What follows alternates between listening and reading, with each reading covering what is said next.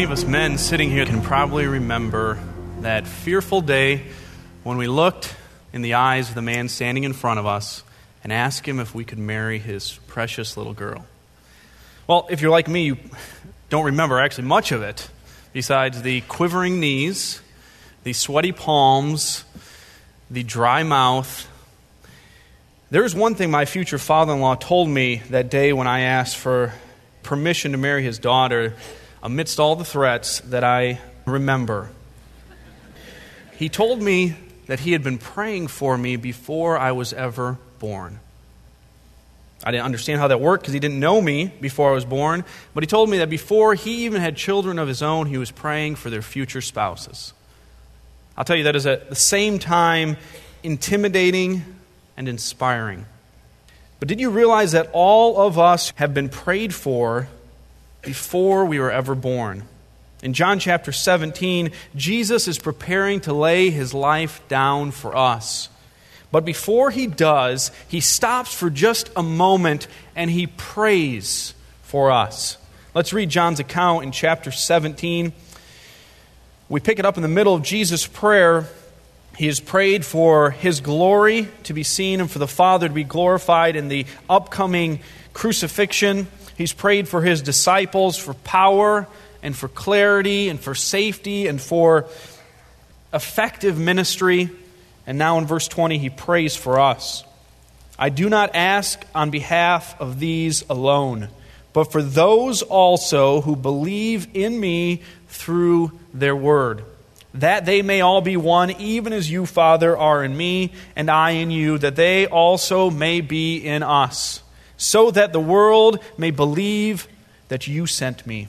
The glory which you have given me, I have given to them, that they may be one, just as we are one. I in them and you in me, that they may be perfected in unity, so that the world may know that you sent me and love them, even as you have loved me.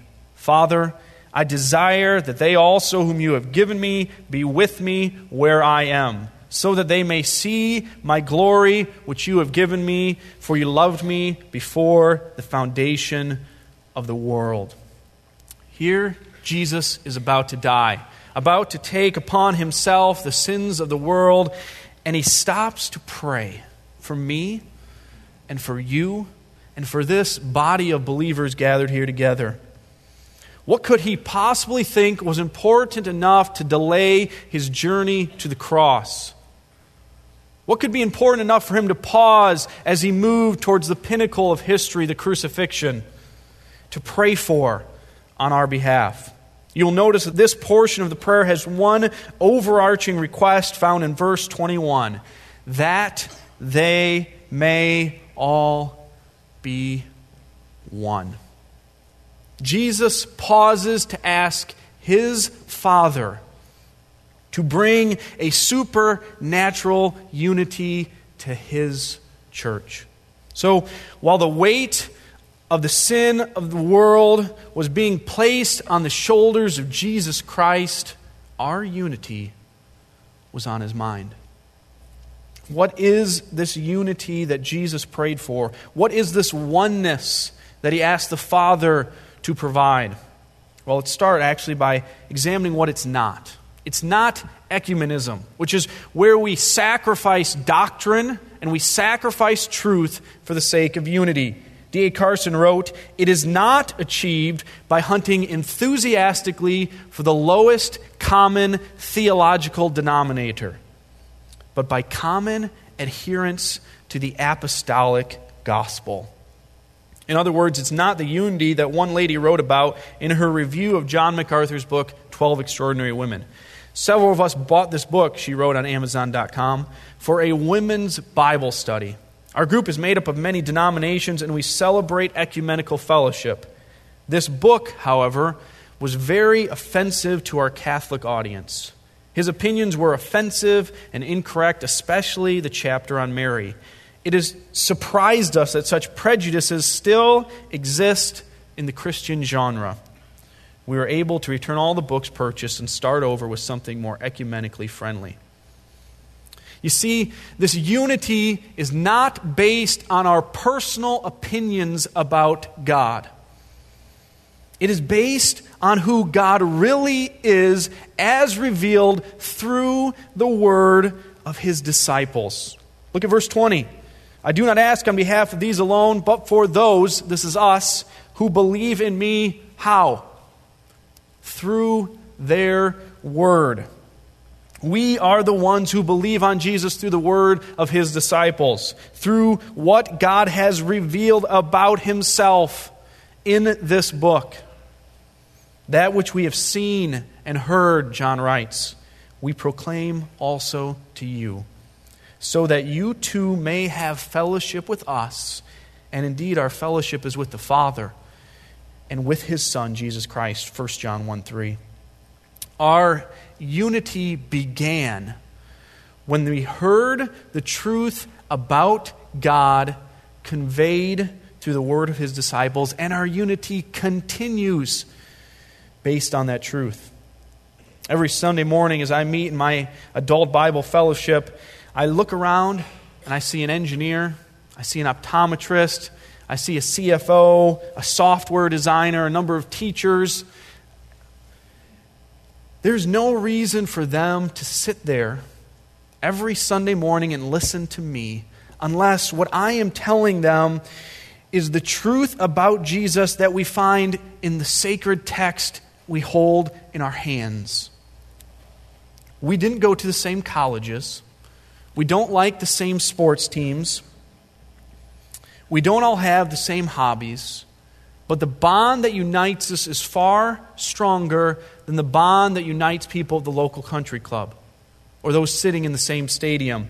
Because all of us know and we understand that we are sinners, that we are deserving of God's punishment, and all of us are recipients of God's grace because we believed on the word about Jesus revealed by his apostles. So unity is not ecumenism, but what is the unity that Jesus is referring to? Well, it's a unity of relationship.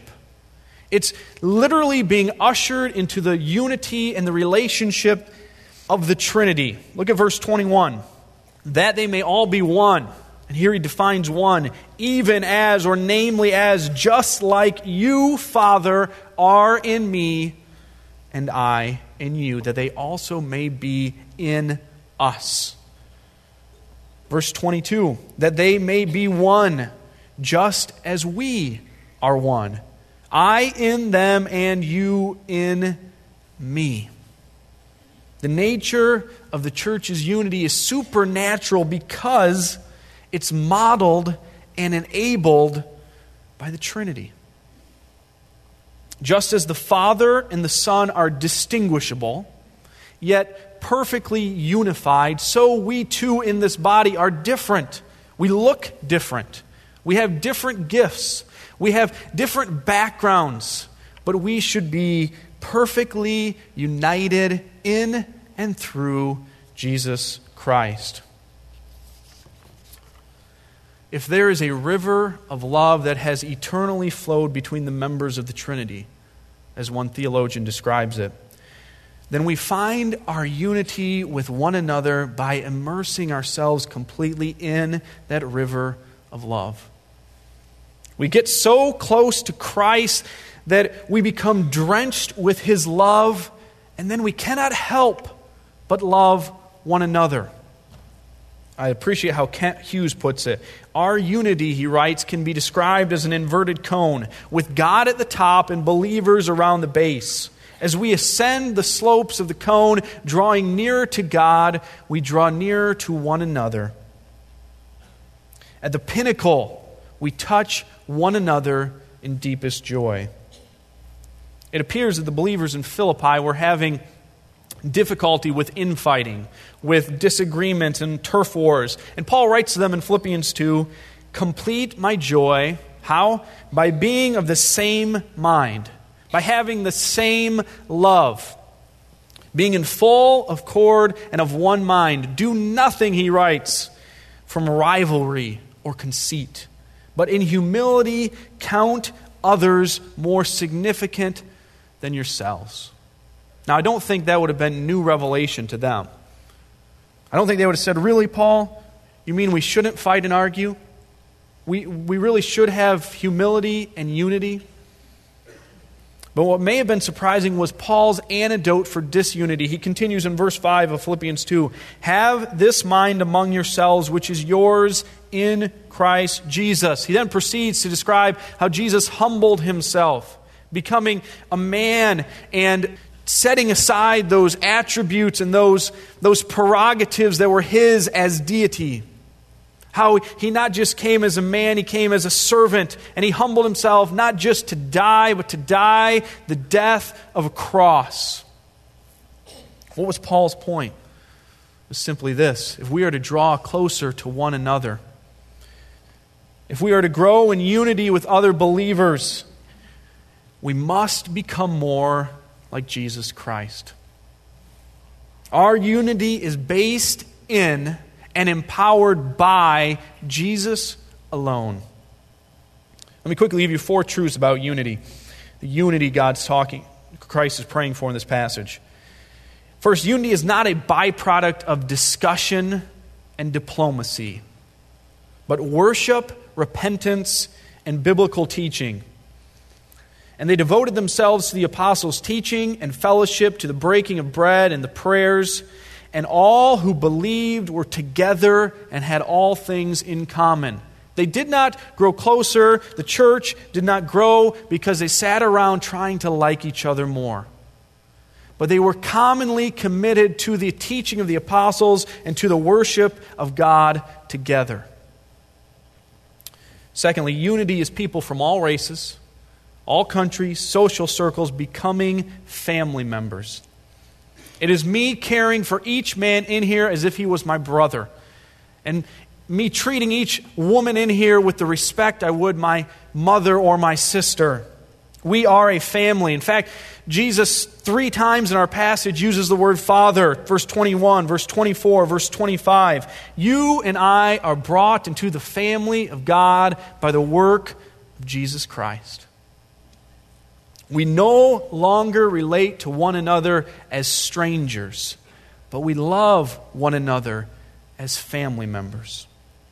Third, unity is each believer bearing one another's burdens, Galatians 6:1, loving one another as Christ loved us, John 13:34, provoking one another not to anger, but to love and good works, Hebrews 11:24.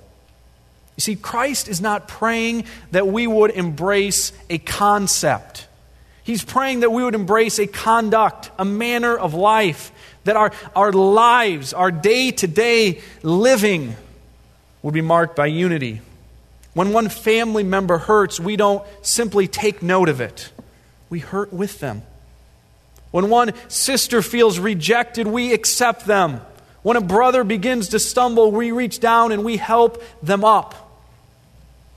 Real unity takes breaking a sweat. It takes effort.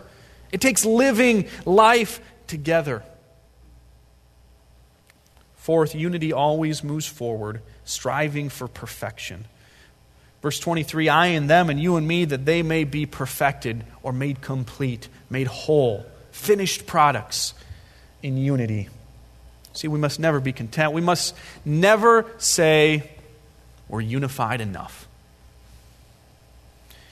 There should be no safer place in all the world for a saint, for a child of God than the church. Puritan preacher Thomas Brooks wrote, discord and division became no Christian. For wolves to worry the lambs is no wonder, but for one lamb to worry another, this is unnatural and monstrous. What are you doing to make this body grow in unity? Take a minute and look around you. The people sitting to your left, to your right, in front of you and behind you, do you see them as brothers, as sisters, as members of your family? In what ways are you busy serving them, walking with them, encouraging them all the more as Christ's return draws nearer?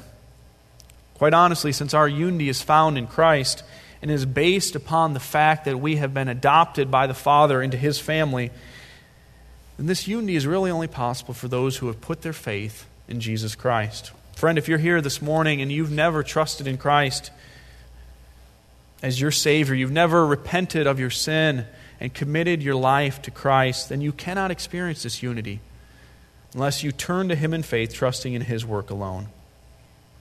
I want to end our time together by asking, why does this matter? Why does it matter? Let me highlight two results of unity that we see in the prayer of Jesus. First, unity is a powerful testimony to a lost world. This is because real unity is a supernatural work. And so it points to a supernatural reason. Christ lives in us.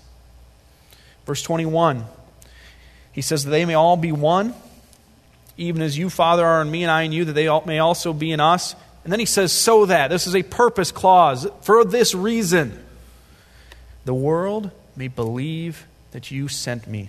Verse 23, I in them and you in me, that they may be perfected in unity, so that, for this reason, the world may know that you sent me. It has been said that divisions in the church breed atheism in the world. But the reverse is also true. A unified church reveals powerful, life-changing truths to the world that is watching. It reveals that Jesus Christ actually came to earth, that He was sent by the Father to die on the cross, paying the penalty for our sin. Verse 21. Many in Jesus' day and in our day today think Jesus was at best an imaginative teacher, and at worst, He was a lunatic and a liar. Do you realize that the best apologetic for the truth of the Christian faith is a unified local assembly of believers?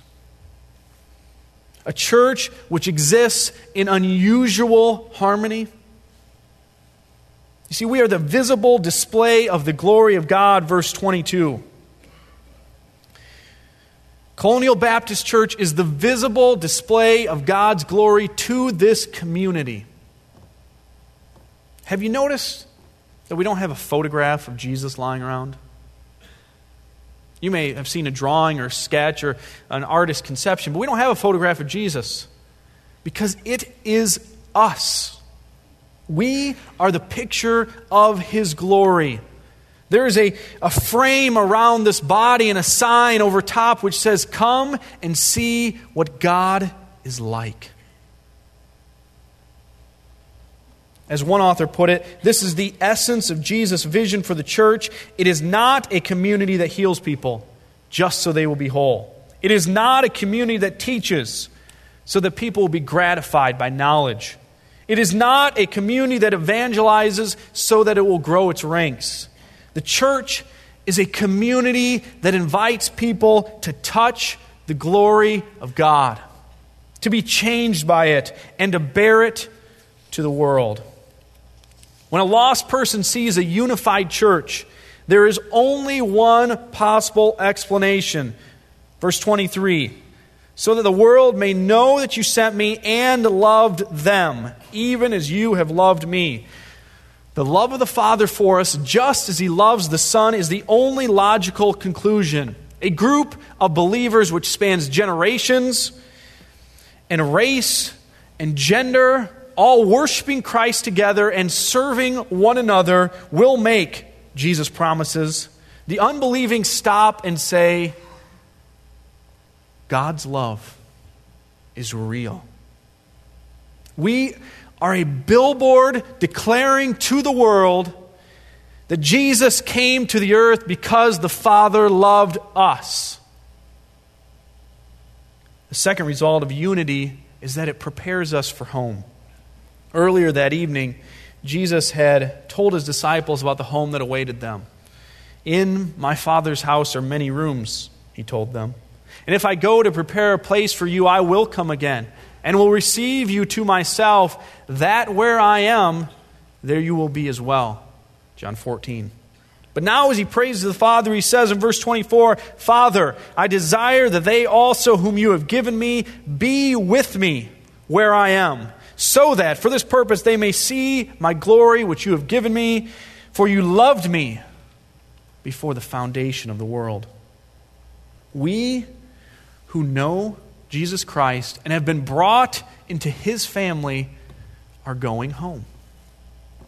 We are going to a home that is unaffected by divorce, that is unmarked by abuse, that is untainted by sin. Why? Because we're going to the Father's house. Johnny Erickson Tada tells a wonderful story about a little boy named Jeff. At the end of a 5-day retreat, she said, for families affected by disabilities, a microphone was passed around so all the participants could share a couple of sentences about how meaningful, how fun the week had been. Little freckle-faced, red-haired Jeff raised his hands. We are so excited to see what Jeff would say because Jeff had won the hearts of us all at family reunion. Jeff has Down syndrome. He took the microphone, put it right up to his mouth, and he said, "Let's go home." Later, his mother told me his dad couldn't come to family retreat because he had to work. Jeff really missed his dad back home. It won't be long until we get to go home.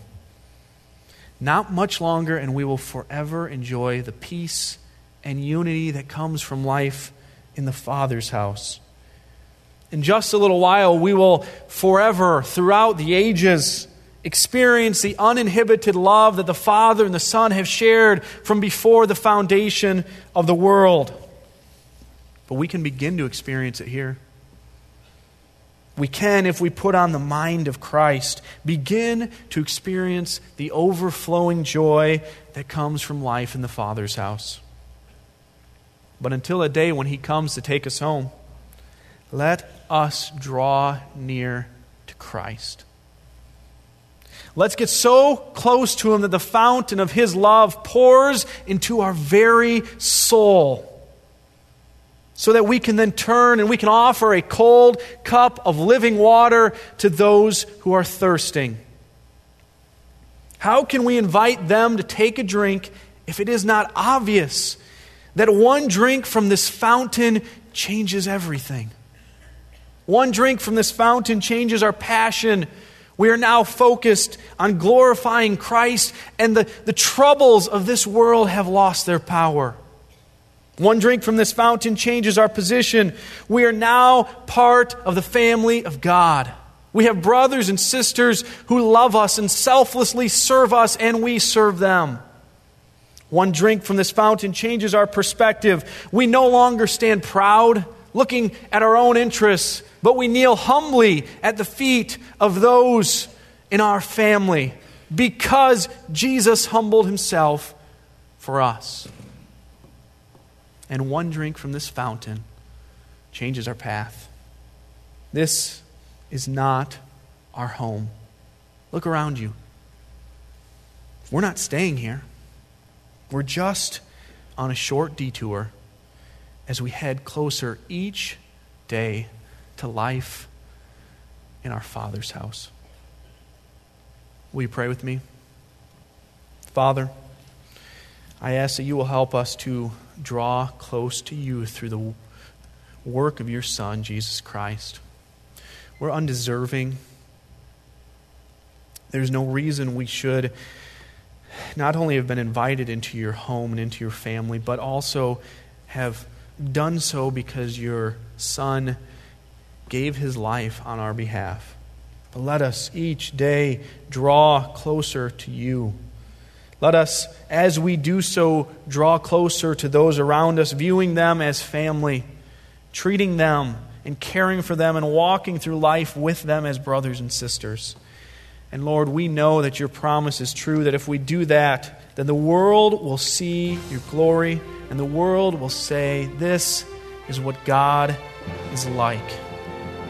Father, as we spend time celebrating the Lord's Supper, I pray that You'll help us to focus our heart and our mind and our attention upon Your Son, Jesus Christ.